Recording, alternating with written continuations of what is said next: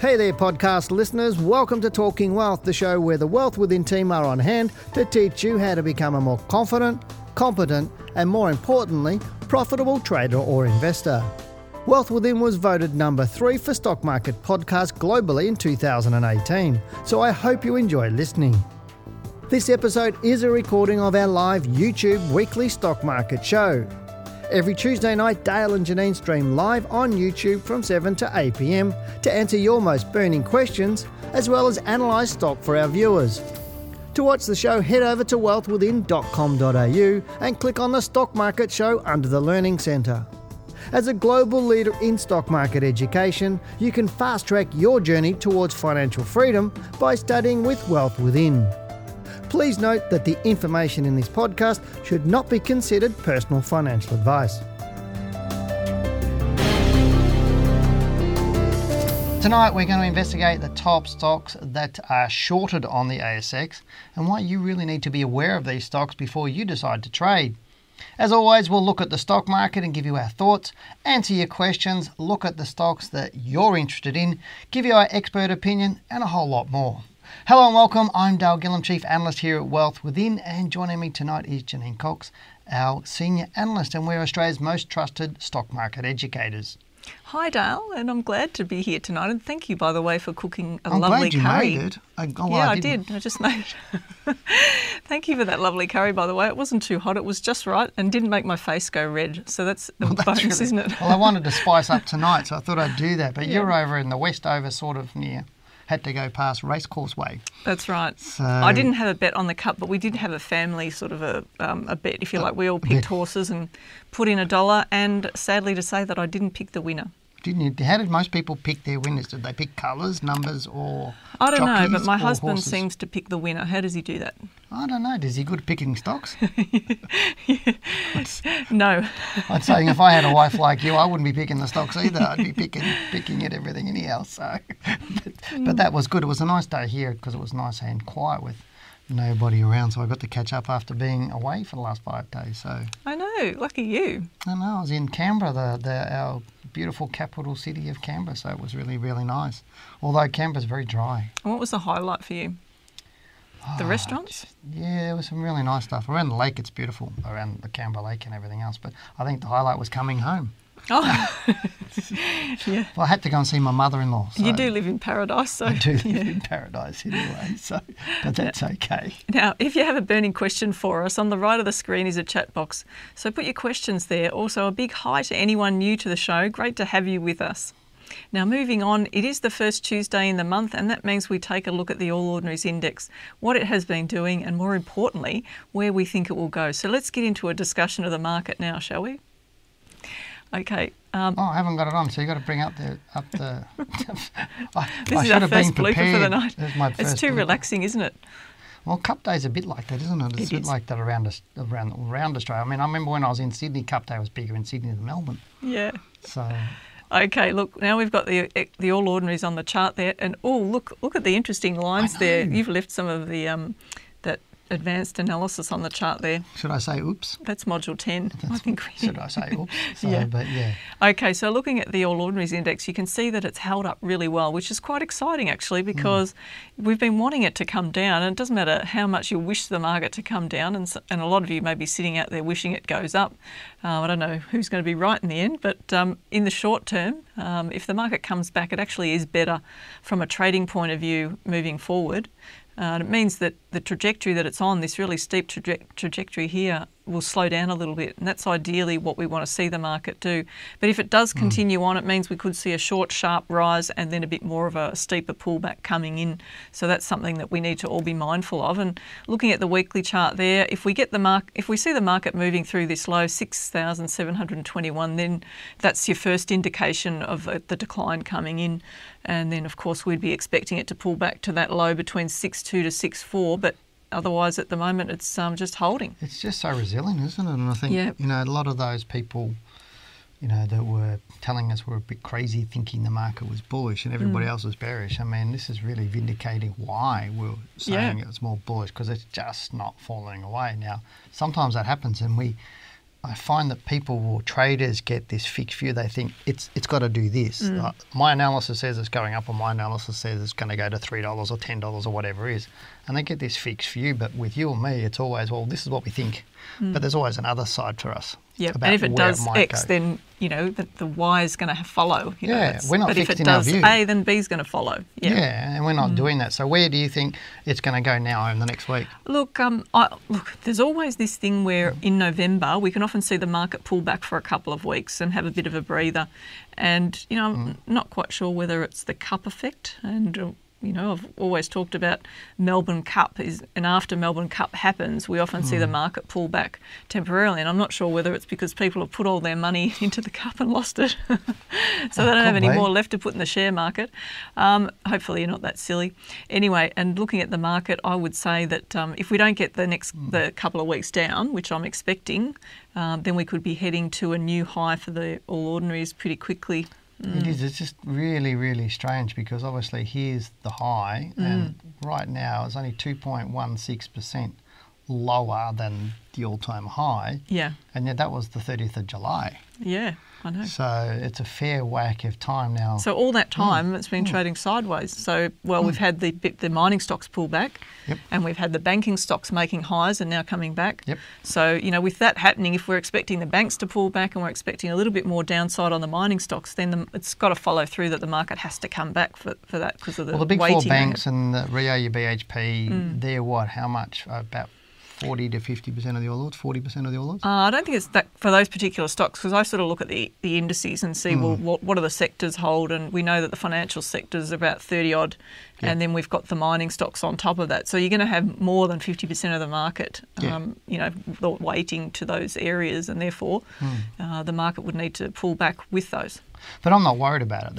I think that's the important point where I keep saying to people. People go, well, even though our Monday stock market report yesterday said, we still have a potential to fall back to 64 to 6,200, and that's our preferred option. And we prefer it for a couple of reasons, which we don't necessarily need to go into. But even that's only 6 to 8%.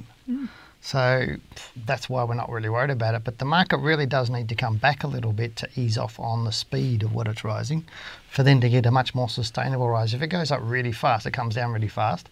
And what we'd prefer as traders is much more sustainable moves. And so, because they're far more predictable for that's where people have to get accustomed to thinking this way. So instead of always wishing that the shares you buy in the market's going to go up, just get used to the fact, as Dale's saying, that it's got to come back.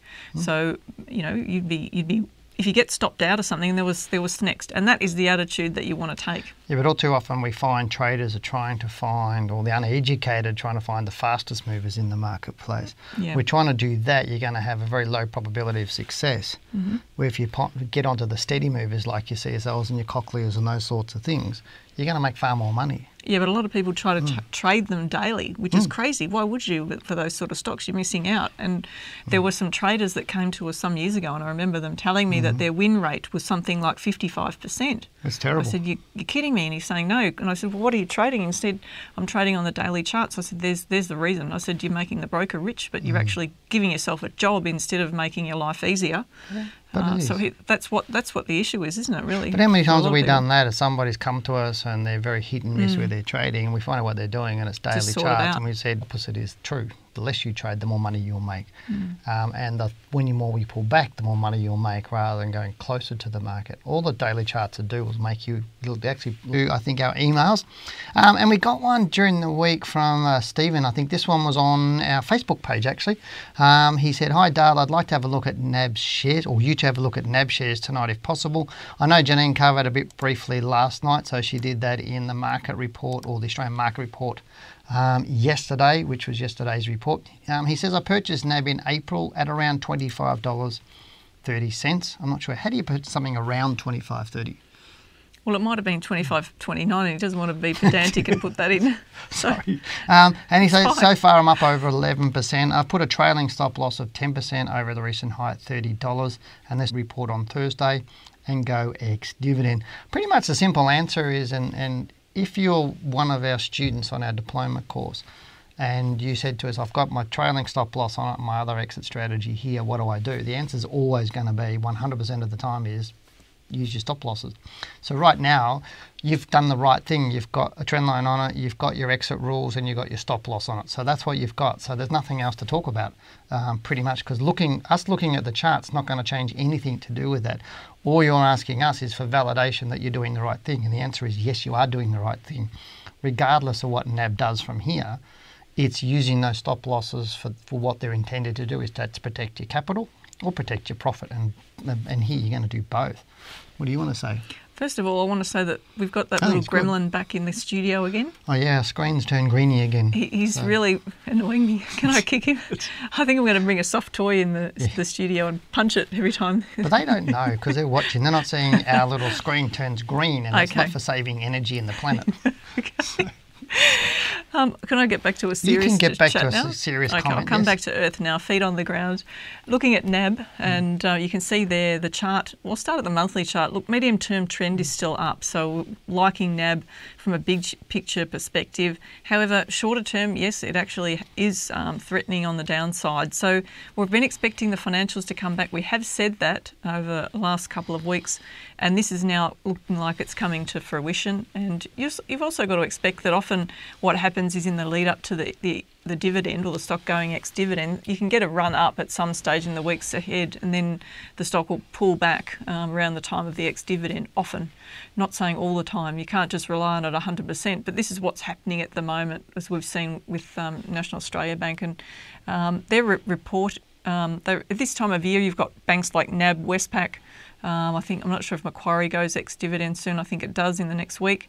And then Bank of Queensland. So you've got all of these banks except for Commonwealth Bank, which is a bit out of sync with the rest of the banks. But banks are very cyclical. So if you come to understand that, and if you're wanting to learn more about cycles, we do teach the cycles as part of it, but you really need to understand the basics about the trends, trend lines, and all of that properly first. So looking at National Australia Bank there, I'd say that we've potentially got a little bit more downside there. If the stocks and the market pull back as we're expecting, like I talked about with the broader market, the All Ords, then we're going to see a few more weeks down. And that's the real risk here in not taking an exit. So I can't give you personal financial advice, so I'm not saying the decision is to exit the banks, because that depends on the rules that you've set to manage your risk, as Dale was saying before.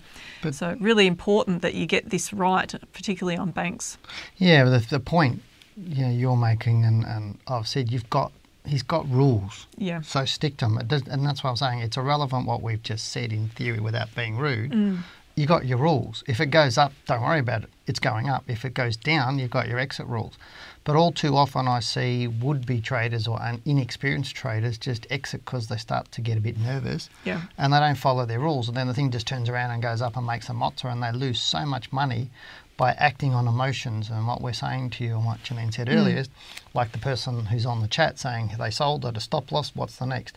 So that's really what it is. It's like if you stop loss triggers, get out. Next. If it doesn't, then you're staying in. So let's move on to the next question we've got. So we've got a question here from, I can't remember who it is from. It's another bank, yeah. It says, "Hi Dale and Janine.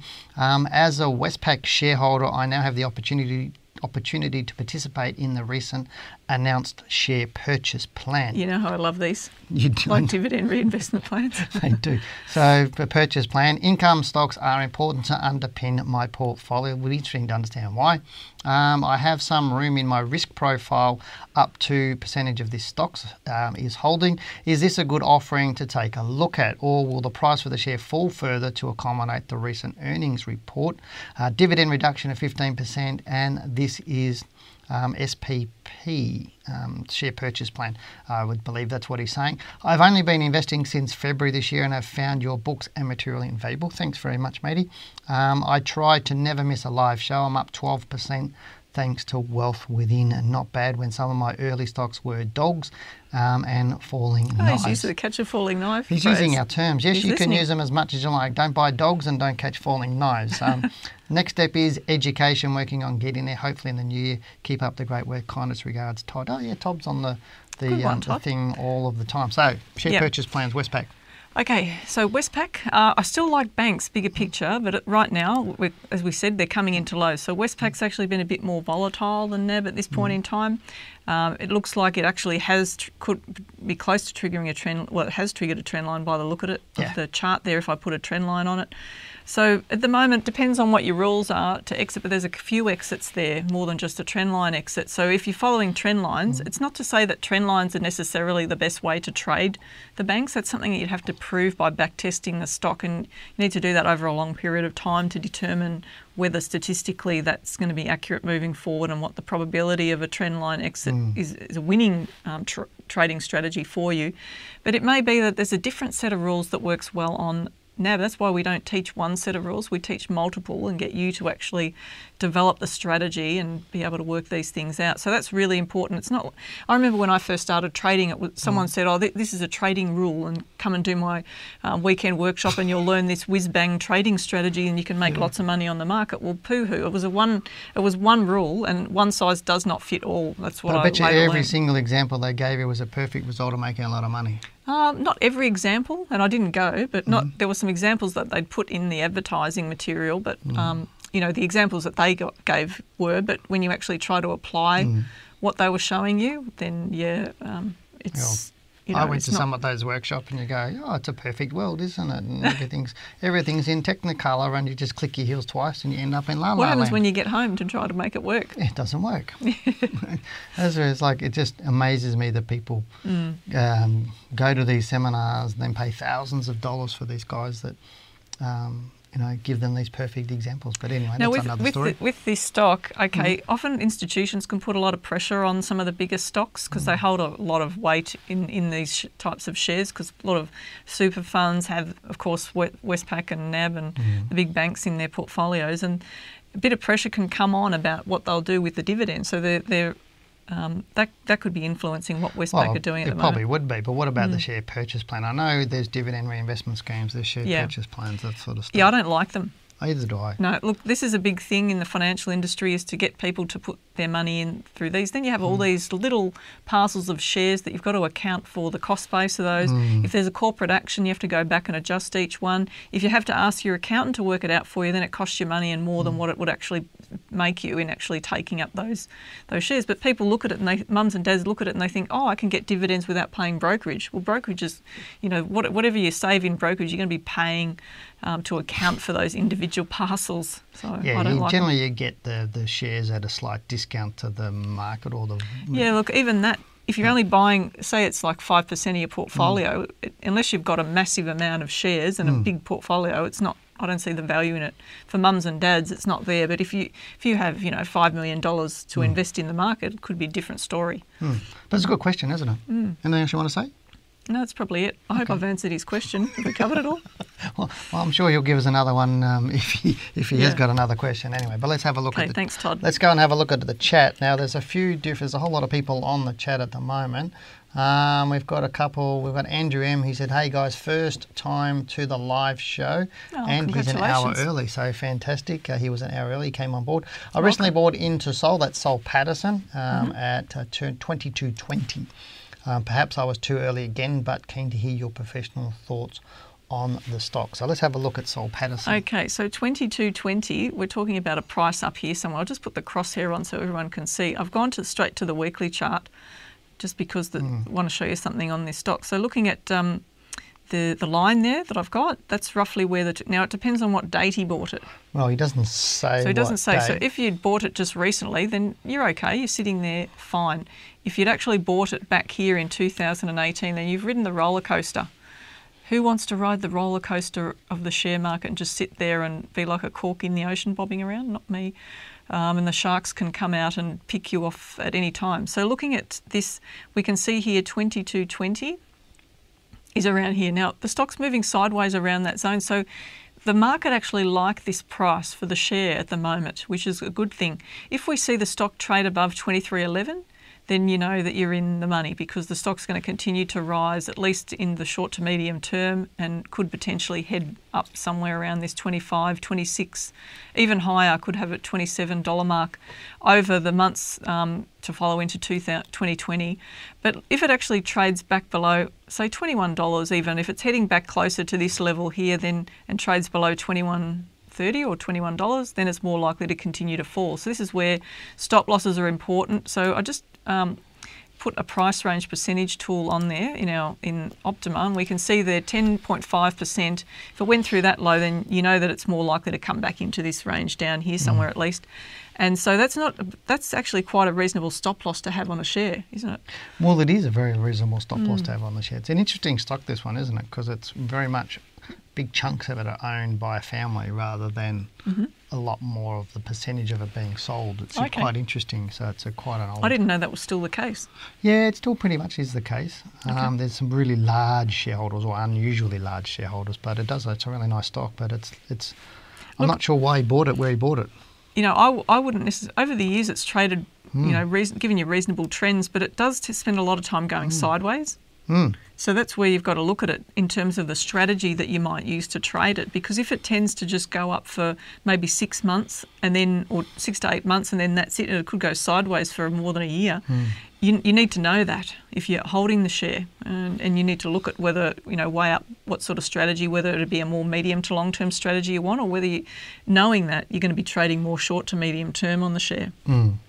Oh, yeah, absolutely. I just want to make a comment, because one of the guys on the chat, just a guy called somebody, I assume it's a gentleman, Chatu, he says he's got CBA, NAB, Westpac and Macquarie in his portfolio. He's asking us what we think of the banks. So to me, that's just a flow on from what we were talking about just before, because we did look at NAB and Westpac just a minute ago. But I mean, to me, looking at owning the four of those banks out of the big five, pretty much is not necessarily smart investing in my book.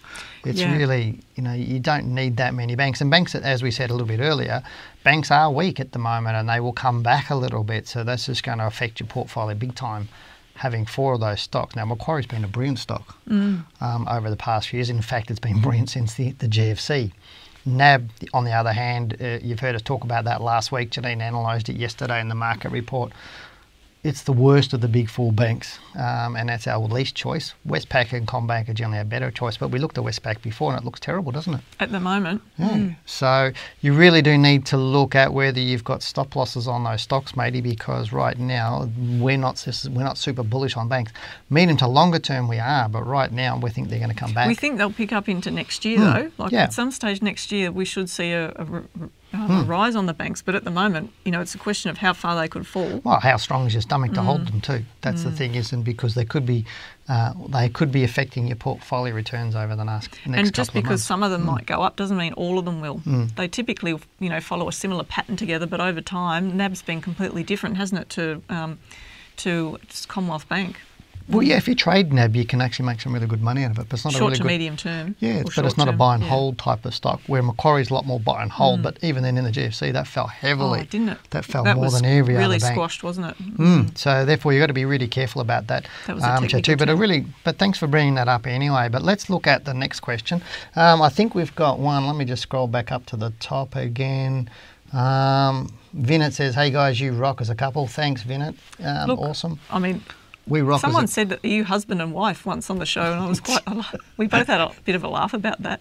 We were just sitting there at dinner with Dale's wife tonight, talking to her about a few things, and she had a bit of a chuckle, didn't she? Oh, she had a chuckle, but yes, your husband calls me the second husband, and my wife calls you the second wife. So it's pretty much the same. So we all get along quite nicely. But Vinit says, "I'm currently holding AFI. I'm looking to increase my holdings. Shall I buy it now or let it touch 20-day moving average and then re-enter for long?"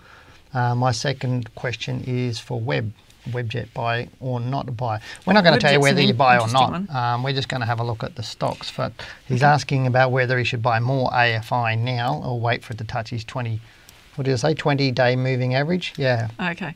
Now, look, we don't use moving averages to start with. That's the first thing. And we've talked about that on the show before, because you do get whipped in and out with moving averages more so than trend lines. And Dale's proven this. He did a massive study on this many years ago. So, you need to test it for yourself That's one thing you've always said to people about that, haven't you? Yeah, people blindly read something in a book or go to a free seminar or, get some free crap off the brokers' websites and they go, wow, this works, but don't use it until you test it for yourself off the market, and not just test it once or twice, but extensive over 10 or 20 years and on multiple stocks. And until you do that, you'll have this false sense of reality pretty much that it's going to work. Just because somebody said it did doesn't necessarily mean it's so. And one thing I start off with our diploma course in the first module is what I say to people is learn this stuff, but test it for yourself to see whether it works for you. Because unless you test it yourself and prove that you can use it and make money out of it, then you're not going to have anything in it. To me, if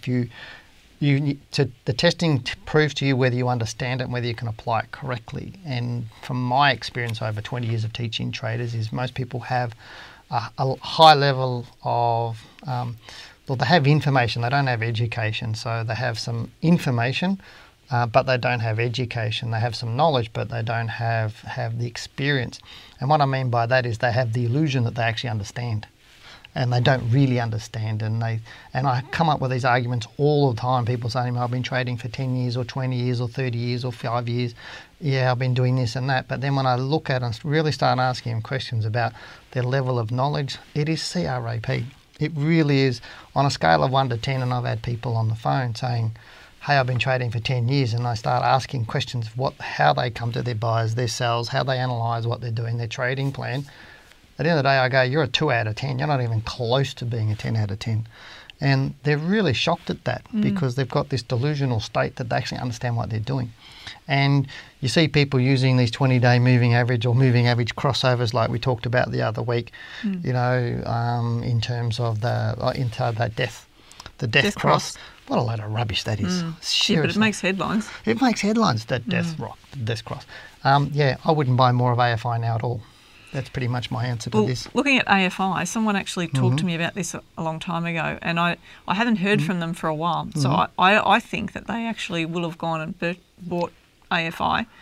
And the issue is, look how long it's been going sideways. I'm not saying don't own it right now because he's in it. I think it's great to be in it right now. Yeah, look, I'm just trying to have a look, but let's just have a look at how far, December 2013 all the way to 19. That's 6 years of sideways doing nothing. So we're now seeing a breakout. Doesn't mean that that's going to be sustainable, but it is going up. So at the moment, if you're on it, then you'd be staying on it. Correct. So that's the thing. Would you be buying it now? Well, look, what you're saying is that right now it's not a buy. It might have been a buy a few months ago. But right now it's definitely it's already on the way up. To it either. That's the point. You'd have to do your analysis to work out how far it's likely to go, and then determine whether it's got enough upside for a start. Correct, and that's what a lot of people guess at. They think because it's going up, I'll buy more, and it's going to keep going up. Yeah, but you don't just buy a stock because it's rising. You've got to know what the probability is and how likely is it to keep rising, and where's it likely to rise to know what your downside risk is and what your upside potential is. Now, Vinet's also asking about Webjet, but so is William. He's also asking about Webjet, so let's cover Webjet now. Okay, yeah, I actually like this stock. However, it is a very volatile stock, as you can see. From a point of view of would I buy it now? Definitely not. And, it's been coming back. There's a sea of red over the past few months. Is it likely to recover at some stage? Yes, but it may be quite a while before that happens. So this is not a stock for everybody because it is very volatile. I mean, look what happened here in February 2019. The stock shot up, and let's just have a quick look at the range. So from the open to the close, it was a 37% gain. Huge, isn't it? It's massive. So there was a big amount, and if we look at the volume to see what was happening at the time, we can see there was huge spike volume in there. So someone was definitely moving the stock, but it didn't last long, and then the stock started to trade away. So that's a telltale sign right there of what's happening, and I hope I don't make you dizzy by doing that. But you can see here that the stock actually pulled back strongly in June, and then for the rest of the time it's been falling. So to me, that's a false trigger. Correct. That's where a lot of people get sucked in because they'll hear that a big gain's being made on a stock, and the mums and dads look at it and think, oh, this has had a good report. It's doing well. It must be all right, so therefore I'll buy it. And then shortly after, that's what happens. And let's go back and look further over the stock. So the answer in short is, would I be buying this stock right now? Definitely not. And would I be looking at it in future? Yes. There's a big, strong support level across here, and it may not hold that. It may actually trade up and then continue down below that. So that's a real warning sign for people. If this stock trades below that level there, it could be down for much longer than what you might be expecting. And so be cautious on it then if it does that. Yeah, this current move up could be another false trigger. But you would have been out of this long ago with a decent set of rules, wouldn't you? But this is really interesting because it does bring us into our topic for tonight's show. Fantastic. So, because the topic for tonight's show, and I really have been looking forward to actually chatting about this one, because it's like there's so many things in my head and obviously in your head, and we discuss about topics we'd love to bring up. But quite often we have to, as we've said on the show, is we have to teach you this little bit before we talk about this little bit, because otherwise people just won't understand things. And we already know that 90% of you aren't necessarily experienced traders based on the research and the surveys that you've done and what's happening and the answers to certain things that we're getting on the YouTube channel. But that's okay. That's just where they're at the moment. Yeah. And that's really why they're watching the show. So we're glad we're helping people because, as the gentleman said earlier, Todd said, we've turned his portfolio and he's now made 12%. Instead of catching falling knives and buying dog stocks like he was doing. So, and to me, that's fantastic. And if Todd's changed his portfolio around from doing and making money, then how many others are we doing that for? The only thing that I picked up when he wrote his questions to us was that the last part of his paragraph was that he hopes to be doing the course the start of next year. Was it January, I think, or something? I just said in the new year. Hope in the new year. Now, to me, hope's not a good word to use. It's like try. You never get to it. So when there's a lot of people who are emailing us in, and as part of the trading support that we provide, if they say, I'll try to do this or I hope, that's one of the first things. You won't do it if you say that. So that's one of the first things I pick people up on and get them to rewrite what they've just said. So, Todd, rewrite what you've just said. Yeah, I know. Like when I speak to people on the phone or they ring up or they ask for information and they're really keen, they want to trade full time, they want to do this or want to do that, and then you send them the information and you talk to them about a week or so later, now they've read the information, then they make up excuses about why they can't do the course. Because they go, oh, well, I don't have the time or I don't have this, or look, I'll do it after this. So that's a whole study in itself. Why do people do that? They want an outcome, but they do everything they possible to avoid getting that outcome. But what's in them that's actually causing that? Fear of failure. They fear because it's not a guaranteed. And I know I've done this exercise in a room full of 400 or 500 people where I've said, if I could guarantee if you started our course that after you finished it, you'll be making 20% every year for the rest of your life. And if you didn't, I'd pay for it. Everybody put their hand up. Okay. Right? But when I say, well, no, I can't guarantee that, who's really serious about becoming a full-time trader, most of the hands go down. So that tells me it's not important enough for most people, or they're fearing. They're thinking, oh, I'm going to fail, so why start? But the thing is, if you do our course and we're getting people, our students are getting 20, 30 and 40 and 50% right now. That's what they're getting.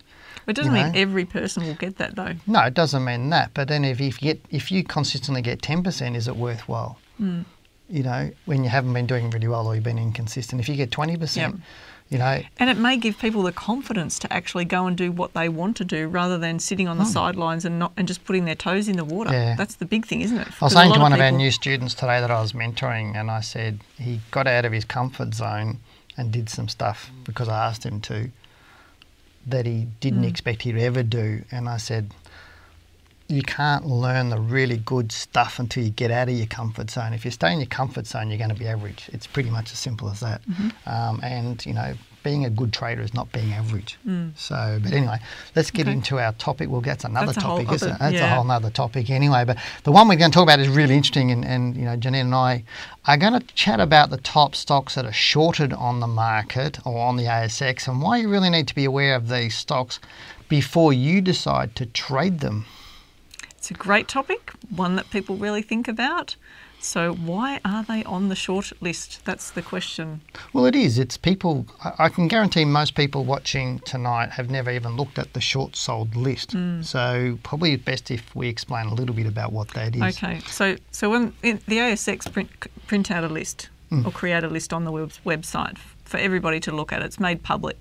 So you can go and have a look at it to see which stocks are shorted and to what degree they're shorted. So in terms of the number of shares that are actually being shorted at any time. Yeah, so a percentage of, let's say 100% of the shares available, how much in percentage term are being shorted or sold. So short selling is what short selling is selling something you don't own. So let's, for example, say you could short sell BHP. Now, you don't own it. You go to a broker, you short sell X amount of BHP shares, and you hope they fall away. So, and then what your goal is... It's counterintuitive to what you're trying to do as a trader generally, isn't it? Yeah, everybody wants to buy shares to feed them the rise in price, but when you're shorting... The institutions argue though, don't they?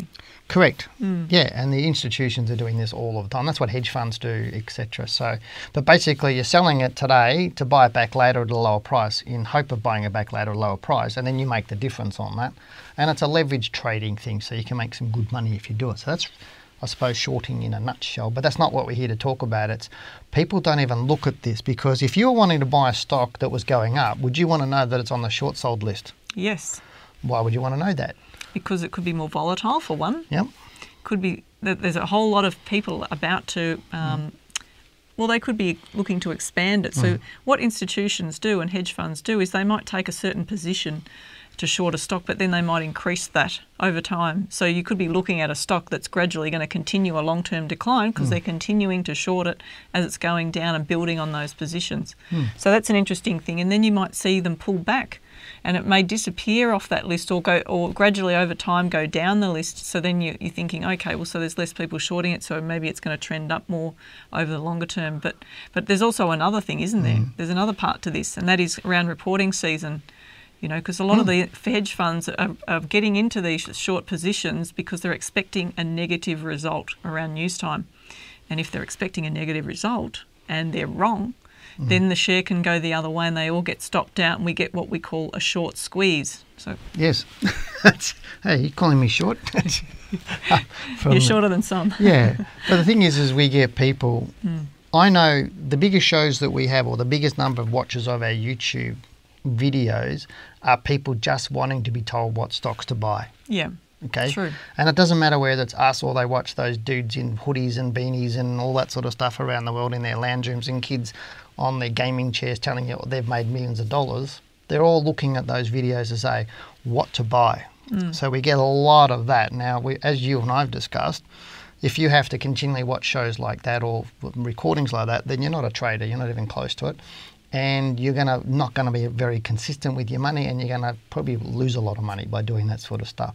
But why do people consistently ask about short sold stocks that they don't even know they're short sold? So what you're saying is on the chat we get a lot of stocks that people bring up. The majority of the fall stocks into that category. They do. And trading, and it makes it more high risk, doesn't it? It does. Now I'm going to show you the short sold list that I got from the bull. So if we can get the what do you call it? The PC up. Now this list that I've got on the screen right now, this comes from a website that Janine and I, or Janine mainly, writes for quite regularly. It's called thebull.com.au, and about every couple of weeks I think they put the top 30 short sold stocks on their website. So it's pretty simple. So I just got that from these guys, and you can see the link up the top there that I got it from. So you can do that. So the guys there like Anthony Black and James Dunn and a few of the other, Tony Featherstone is also part of that. Tony Featherstone, he writes the ASX newsletter that we've been in gazillions of times as well. So, but if you look at this, now we've looked at Webjet tonight, haven't we? Yes, we have. And we've looked, and we've got somebody's asking about cyber resources. It's on the list. It's on the top. It's the top. Okay, all of these yellow ones are what people ask us about all the time. So Galaxy, we've asked about a lot. Next JB Hi-Fi is always on the list. JB Hi-Fi, we're getting asked about all the time. Bank of Queensland, we've been asked about. Domino's, we did last week, I remember. So these are quite ones that Speedcast were asked about last week. Bingo was last week. Blackmore comes up all the time. NEA comes up. Invocare, New Farm, Perpetual. Metcash comes up regularly. Costas we looked at last week. Bega Cheese we looked at last week. There's Webjet down further. There's Harvey Norman's often on there. Harvey Norman, Bellamy's Min is also there. So these are stocks that two of at least were the first couple of questions that we had for people that to you look guys at the stocks. are often asking about. Next DC was one that someone asked about some time ago. So these are the top 30 stocks current. This is the latest list from the guys Can I swear? You can. I bet some people are saying, oh shit, I didn't know this. Well, they'd probably be sitting at home going, oh poo, I think I better have another beer to settle down. But I can guarantee most of you don't know that the stocks that you own or that you're looking to buy are on this list. And a lot of these stocks, if we go through a lot of these stocks, you'll find most of them are bearish and are falling heavily. And these are those falling knives and the dog stock, so to speak, that Todd brought up in his email. It doesn't always mean that they're going down at the time, though. No, That's the funny thing, because I did that recording for Jim Beach, the American recording, that radio show. I know the American. You normally I do that one, and Dale let me do it for a change, which was awesome. And Tesla was one of them, one of the most highly shorted stocks on the US market, and yet it actually had a short squeeze just recently. Yeah, it flew up 27%. So a lot of hedge funds were actually in a huge loss on their share, and Elon Musk must be clapping his hands and saying, "This is my revenge." This is my revenge on the hedge funds. Because they had a positive profit result instead of a negative. And the thing that Dale and I watch is every reporting season we watch the percentage of when the analysts whether they get it right or wrong. So it tells you whether they actually got it right in terms of whether the stock was likely to report on the positive, or whether it was likely to report to the negative, or in line with expectations. And more times than not, the analysts get it wrong. They do. And that's the thing. I know I've seen lots of research from the US where they look at all the analyst recommendations. The average broker gets it right about 50% of the time, and so can you. You just flip a coin and it's yes or no. It's pretty simple. That's a bit harsh. Well, it is 50-50. That's the statistics. They get it right. So if you go, do I buy Sierra Resources or not? Flick yes or no. It's 50-50 chance. And just hold it a bit longer, and you might be right. And you hold it longer, and it turns a good trade into an investment, not necessarily, a long-term investment. But the really, really good analysts get it right about 60% of the time. Janine and I get it right a lot more than that. But that's just because we've had a lot more years of experience on the type of analysis we're doing. And we've got students that are doing 70% exactly in that sort of bracket of getting it right. And some people might say, oh, look, I want higher than that. I had one guy say to me recently, I want to get a higher win rate than that. And you can, actually, if you do the back testing and get all the analysis done, but you've got to know how to do that really well first. We're talking over hundreds of stocks and several hundred trades. And we're not talking about, we could get a win-loss ratio on a stock, on one stock, maybe 80% or even 90%, depending on how much effort and what we put into it. But over a portfolio of 10 or 12 stocks that averages 10 or 12 stocks over 8, 5 or 10 years, it's going to bring your ratio down. But what people are doing with these short-sold stocks is they're trying to bottom pick and buy cheap. Now, some of these stocks are bullish, like JB Hi-Fi is bullish right now. Yeah. And has been for a while. while. So what was the percentage of shorts on JB Hi-Fi at the moment? It's on here, JB Hi-Fi, 12.01%. 12% of the stock. 12% of the stock's being shorted at this point in time. Well, just to give you an idea, it's good to compare one stock to another. Elon Musk's share Tesla was 25% of the stock was being shorted at the time. So that's huge. So 12% is not, it's not huge. And just have a look over time to see the percentage that JB Hi-Fi the stock is being shorted, and see how it varies, because when it changes a lot, that's when you really got to pay attention to it. Yeah, we've got a good question from I can't say this, Opthex. Whoever. You know what? If I was someone out there, I'd put a really strange name there too, so that when you go to read it, so give me a tongue twister. Great on, good on you. Don't listen to her, people. Just put number one. The person said, "How is JB Hi-Fi on this list when it is so strong?" Thanks, Gavin. Okay, Gavin. Very good name.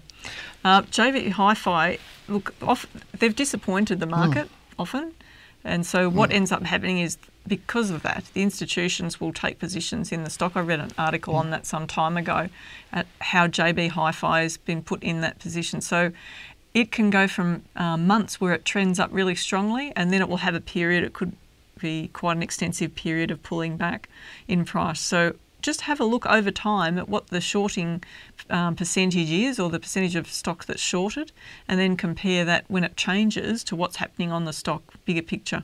It's a study for you to do yourself. Dale and I have spent years studying stocks and looking at what happens over time. So, we're not suggesting that...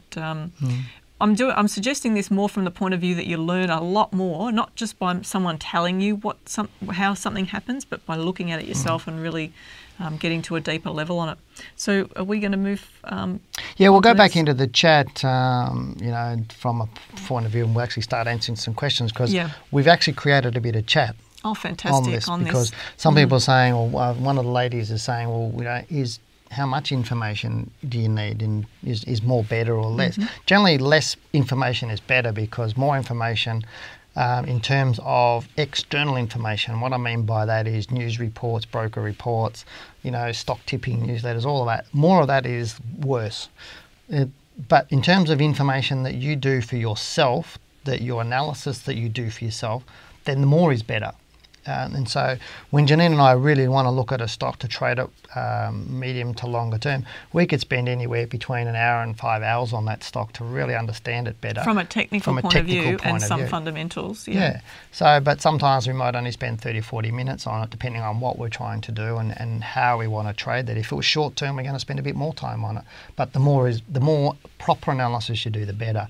But the more information that you get from outside sources, the more it can conflict and the more it can confuse, and that's really what it's about. But how this information helps them that you've brought up today about the shorting is more or less to look at the stocks that you're trading and realise that, this could have a significant impact at times on the stock that I'm trading, so therefore will I invest in stocks that are on this list regularly, or will I avoid those and trade stocks that generally are not picked on by the hedge funds or big institutions? So hopefully you've enjoyed the topic for tonight. Question from Paul. He's a Ramsay Healthcare. So let's go and have a look at Ramsay. So we'll get that off. Okay. And we'll go to Ramsay Healthcare, and then I'll find Paul's actual question. Yep. I think I had it there before. We had a couple of other stocks on the list to look at too, if you wanted to cover those at some stage. We do have it somewhere. And wow, there's a lot of questions. He said, hope you had a nice day. Yes, we did, Paul. Thanks very much. Can I get your view on Ramsay Healthcare? Using the rules from Dale's book, I would have said it moved out of a downtrend back in March and now seems to be moving up. Your thoughts? Okay, now the stock looks really good from a long-term point of view.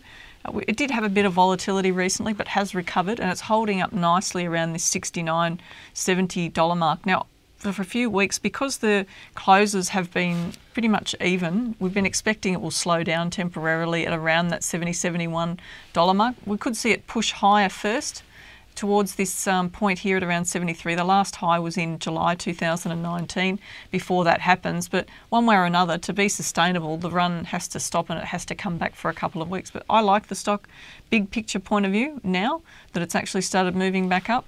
And on the monthly chart, still looking strong. So at the moment, and it's above this historical resistance level here at around 68.60.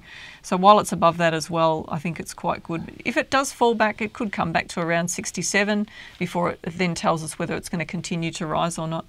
So is that pretty much all we need to say on Ramsay Healthcare? Yeah, that's fine. We've got a question from... We've got a couple of other stocks. You had Brickworks from... no, these were just sort of some of the stocks. Like we've got... Is Seek up there? No, we've got Rio, Amcor, we've got BBN, is it? As well. Baby Bunting we've done before, I think. Yeah, we've done that one before. Let's go and have a look. We've got one from Jonathan he's got for PLS. Yep. And Jonathan says, "Hi Dale and Janine, was looking at your thoughts on PLS. Oh, it's another small one, isn't it? They can see my thoughts now. Pilbara Minerals. Okay, Pilbara Minerals. Large sell-off with a 30% rally after their capital raising. Last time this happened in June 2016, went from 35 cents to $1.25. Thoughts? When you look at this in perspective, a 30% rally off the bottom's nothing. It's nothing, isn't it? You're trying to bottom pick a stock that you could end up getting egging on your face for, because it's taken out a significant low here in April 2017, and that's not great for the stock. Although looking at it now, let's see how far it's come back overall. It's come back about 78%. Now, sometimes when a stock's come back to that degree, it can have a bit of a move up, and it may only be short term. So that's what you've got to be mindful of with this stock. It's definitely a trading type stock, not a buy and hold at all, or even a long-term hold. Even though it rose all that way, it's still so volatile that you could have everything wiped out. Let's just have a look at what happened back here. The stock rose to this point here in 2016, and then it fell 64% over what looks like about less than a year. So see, this is the sort of personality of the stock that you've got there in the portfolio. So if you were holding this stock, you would have been out of it long ago, according to some simple rules, and may not be trend lines. It may be a different strategy works well on this particular share. Looking at the current position of the stock, we can see that we've had a couple of weeks up on it so far. And now people who are bottom picking that don't have any rules will be looking to get into the stock, or may have driven it off the bottom here. And that is often a false rally, so be mindful of that. We like to see the stock come back before we actually look to take a position in a share if it's been falling for a while.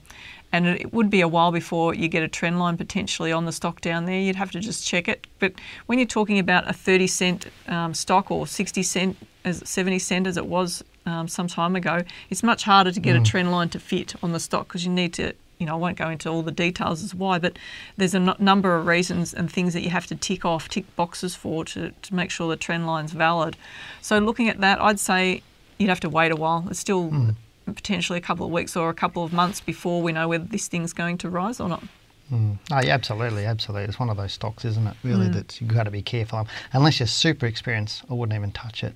Even if you are experienced, like we keep saying this each week, that even if you are experienced, there's so many better stocks in the sector that you'd go for, wouldn't you? Yeah. While you're watching the show, hit the subscribe button, guys. We need you to give support of our channel. Hit the subscribe. We're working our armpits off up here, but also subscribe to that channel. There's another big button there that says subscribe.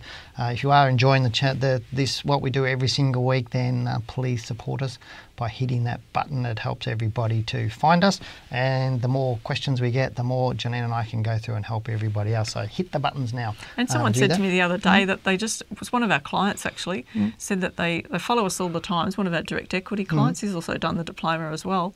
But a lot of clients do the diploma and then decide that they want us to manage their money anyway. Or some of it anyway. Yeah, or some of it. Some do a split and they trade some and then have us manage some, and others they decide that, well, look, why do I need to do it if you're going to do it? So that's the other side to it. But if you're sitting there and you're not subscribing, ask yourself, why am I not getting involved in this? I should be. Yeah, you can't make money while you're passive, can you, really? And then you get the messages to tell you what's coming up. If there's another show or if Dale posts something else that's important, then you get that notification. It just makes it easier for you. I think that's their subscription to watching us. Hit the subscribe button. Okay. So for that. Got a message from SJL. It says, hi, Dale and Janine. Wanted to say thanks to Dale. In August, you were brutally honest about AGH. My friend bought at $1.27 in July, sold the next day after analogy for 90 cents. Current price 40 cents. Would you like me to look at that? No. Well, you can. Oh, well, there it is. Exciting. It is exciting. It's exciting, but that's really what we're talking about earlier when we're talking about the short sold stocks and people trying to catch falling knives. And this is really why we say to stay out of stocks like this, PLS stocks. Stay out of stocks like this because more often than not, this sort of stuff will happen. It's a dream breaker. It is, and as I said, a lot of people turn good trades into long-term buy and holds, never getting anywhere, and they're wrecking their portfolio. But thank you very much for the comment. So look at that. Look how far it rose. Yeah, massive. A huge rise and a big fall just about wiped out that whole game. But people are thinking that's going to do that again, and that's the thing, and that's the mistake, the gentleman's making on PLS. He's making the mistake that just because something happened, it's going to do exactly the same thing again and make him a lot of money. And it's not necessarily going to be the case. But let's go and have a look, as we've got Daniel here. I'm trying to pick stocks from people that we don't hear from very much. Daniel, Telstra. So let's have a look at Telstra. Yep.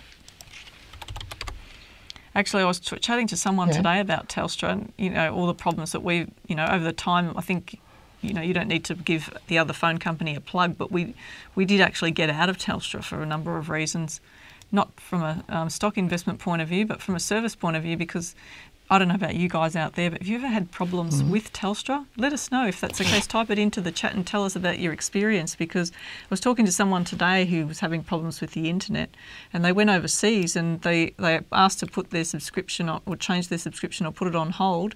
Telstra had told them, yeah, it's all done, everything's happening. And when they came back, they couldn't even use the service for a week.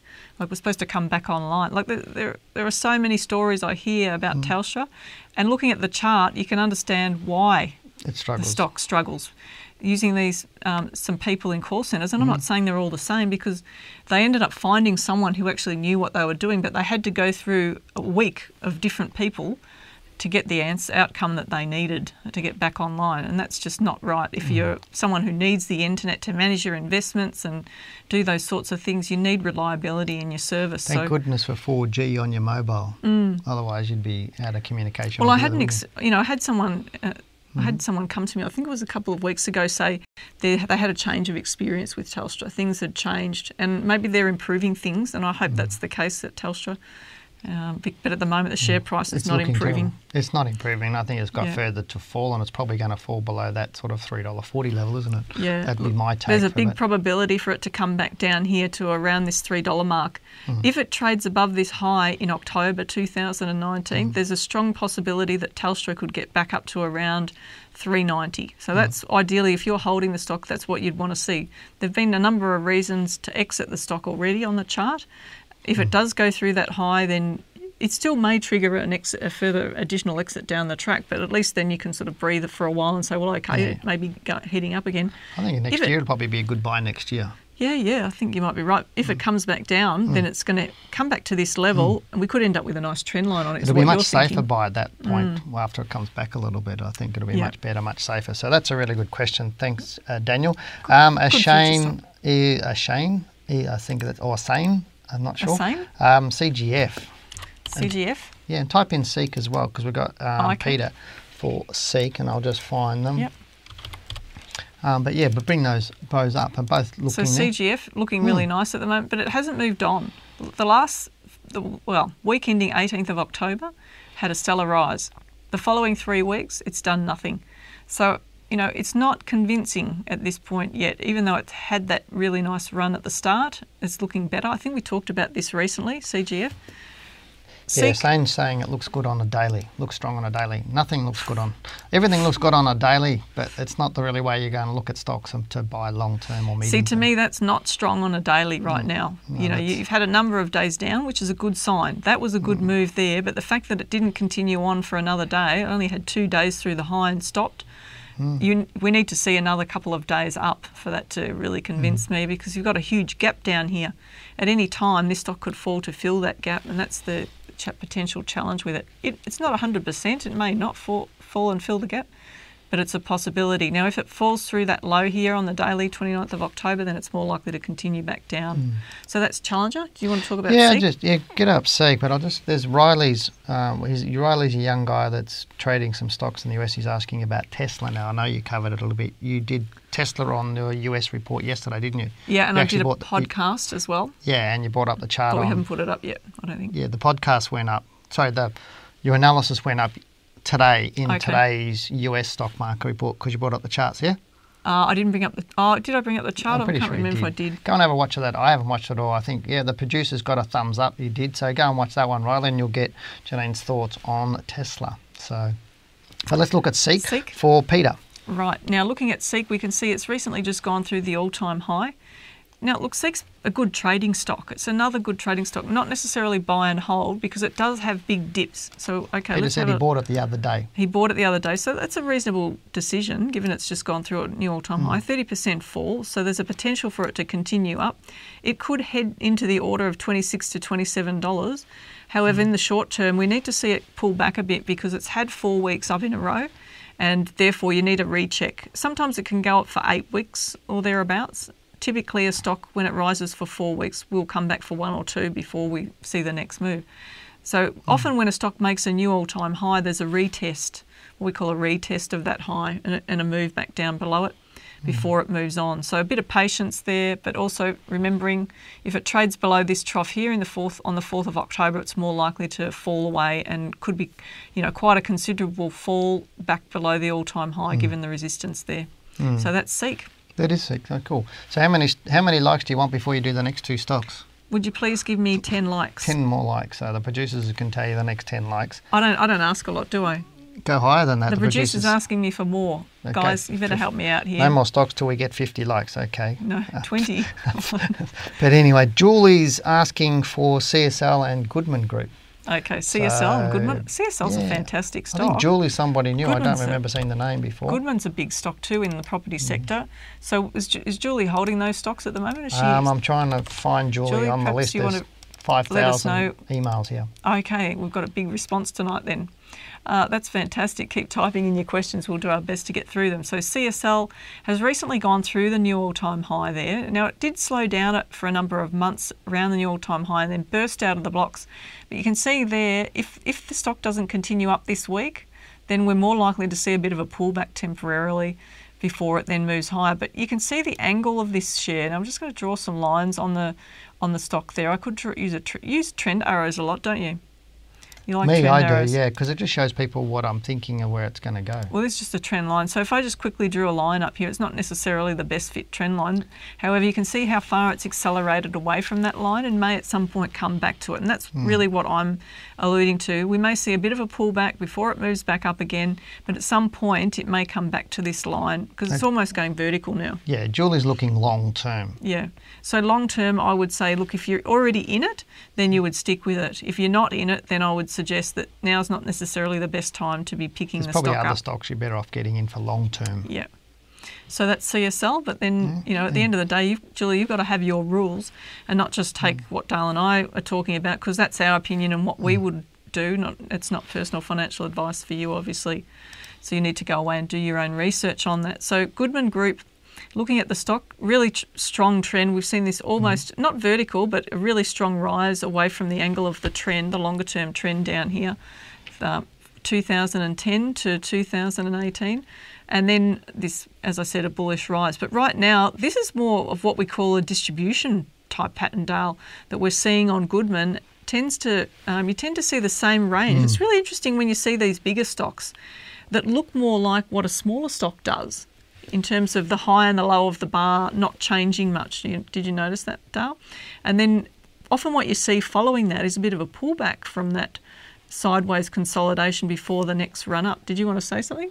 No, I'm just reading the chat while you're doing it. People are talking about how much they're learning on our diploma You're course. fascinated I was by just trying what to find they're the saying. next stock. Okay, and looking at we've got a couple of others we haven't covered yet. Because we've got on the 30 list. likes, so we've got to cover another one. Well, we've got Rio and Amcor we could cover from We a do previous that. question. Okay. All right, so looking at Goodman Group, I would say at the moment it's still sideways until it tells us otherwise. I don't dislike the stock. It's in a good sector of the market, but if the broader market's going to come back, then the real estate stocks will come back with it. And interesting, on the US market, the real estate stocks have actually had a really stellar run. So the last year's growth was quite high. So working on the philosophy that you've raised plenty of times before, that the sectors of the market that do really well in 1 year often, may not do well the following year. And so therefore you can't just assume that they'll continue to rise. So if the play in the US is such that they're deciding to pull out money out of the real estate areas and put it into other areas of the market, we may see the same thing happen on our own market. So that's one of the interesting things that we watch there. I'd say it still looks bullish long term because it hasn't told us otherwise, but more shorter term, still a bit of a question mark on which direction it's going to take at the moment. Okay, so we're going to do Rio and Amcor. Now, I can't remember who they were from. I did have them somewhere, and there's... Sorry about that, guys, but we are trying to get to all of your shares. Yeah, and we're trying to share the love around. Obviously, with some people we haven't had their questions for, so we're also picking some of those as well. Okay, Dale. So looking at Rio, do you want to talk about it? No, this is one of your favourite stocks. BHP and Rio. BHP, Rio, FMG are like fantastic shares. I wouldn't go that far. I like Rio right now. It looks all right. Yeah, okay. So we still haven't got to the all-time high yet, and that's a way off. We've been expecting the mining shares to come back further. Now, this is interesting because this week Rio's actually defied that logic and started to rise. So this is why we're seeing that sideways action in the market at the moment. The banks are coming down. We've had the miners coming down, but now the miners are moving up a little bit. But often after you've had a big pullback from a high, you can get a bit of a recovery, a bit of a rally on shares, and you don't know at that point that it's actually going to recover and trade to new highs. So the high in April 2019 could be taken out into 2020. However, we need to see what happens at the end of this week and into next week. If it continues to move up strongly, we could see the continuation of the rise. And therefore, the market may actually go up and be stronger if the mining stocks move up. But if we get a pullback below this low around 86, 83, then the probability shifts and we're heading down into that low we've been expecting. So looking at the gap on the weekly chart, which we'd expect to be filled, you can see there the bar in week ending 30th of August hasn't come back to that level fully, but it has come back around that level. Now, if you don't understand how you could have exited Rio on the week of the 26th of July 2019, that means that you've got a massive flaw in your whole trading approach or your portfolio strategy, and you need to get it sorted out and learn some really good and solid rules. So if we look at what this would have cost you from this point here 19% drop, which you could have avoided. Okay, it started a recovery, but it's not to say that Rio might not continue to fall away. Bearing in mind, look what it did here, that big decline there into March 16 and during the GFC. So at times these stocks do have big pullbacks. But you would have been out of the stock during that week, potentially, Correct. and then ready to get back in at a much better time for the share, depending on your back-tested rules. So that's why you need to know what you're doing with these shares. So that's Rio. So we go on to... You've got about 3 seconds because we're already over time. Amcor, we've got an exciting pattern on Amcor. It's what we call Cherie's potentially a asking about triple that. top. And people often get...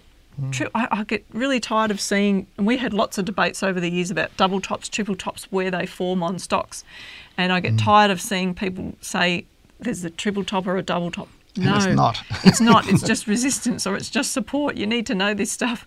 And so here we can see this is actually an example of a stock making this triple top formation. And therefore, this can be really hugely bearish on shares. So the challenge for Amcor is it needs to recover. It needs to get back way above this 1550 mark to have a chance of recovering. If it fails to do that over the coming months and it trades below this low here, then I'd be really concerned about this share. And I'd be expecting that it would continue to fall over time and could even end up heading down somewhere towards this $11 mark over time. That's the risk. Could be further than that potentially, based on the theory behind these topping patterns. Yeah, but it's looking a little bit better right now, but it hasn't really proven it's going up more. Short term, it looks like it could go up and it could rise to around about $15 in the short term as a potential. But like I said, for my money, I'd like to see it getting above 1550 to know that it's going to at least challenge these highs. So it's cautious tone on that. Well, I got my buy low, sell high cufflinks on, so let's buy low and sell high from that point of view. But we have, there are so many questions we still haven't covered because everybody's been fantastic. And subscribe to the channel, hit the like button again. We got about 30 likes from people, so that was really good. Yeah, so if you want the show to go longer, we'd have to have enough votes, wouldn't we? We'd have to have enough subscribers. And Dale's sitting there saying, why are you saying this? Well, we need 10,000 subscribers, and I'm quite happy to look at that. Really? Yeah, okay. I'm happy to look at that. Help us get that number of subscribers and then we'll do it. Yeah. But hope you've enjoyed tonight's show and thanks for participating. You've been fantastic. And that chat that you put in there and talking with each other and the questions you're asking really are showing you want to understand the market and you want to get better returns for your portfolio. So thank you very much. But if you'd like to see the show grow, as Janine remembered, you really do need to share it with your friends on social media and whatever else. But you have to hit the like button and you have to hit the subscribe button first and then encourage others, because I'm quite happy to expand what we're doing on this channel, but we really do need to expand the audience, I suppose, if that makes sense. Also, make sure you put this show into your calendar so that you're back online next Tuesday at 7 p.m. And if you cannot be with us live next week, we're always happy to receive your questions. So send them to info@wealthwithin.com.au. Type Wealth Within Live in the subject line. Well, Janine, that really does bring us to the end of the show again, so I hope you've enjoyed it as much as I have. I have, yes. I love bantering with you here in front of that camera, so it's really good. We forgot the pink boxing gloves again. We forgot the pink boxing gloves. Okay, fantastic. I don't want to get any bruises. Okay. Thanks everybody for taking... We don't want to have to put more makeup on your cheeks, do we? No, we don't. Okay, let's be serious for 2 seconds, okay? Be serious. Thanks everybody for being part of tonight's show. Hags again, thank you. I hope you've enjoyed it and thanks for taking part. We'll see you again next Tuesday at 7 p.m. But for now, goodbye, good luck and good trading. Take care and bye for now. Thanks for listening. This podcast is brought to you by Wealth Within, a global leader in stock market education. For more information on our courses or to listen to more Talking Wealth podcasts, head over to wealthwithin.com.au and click on the Talking Wealth podcast under the Learning Centre.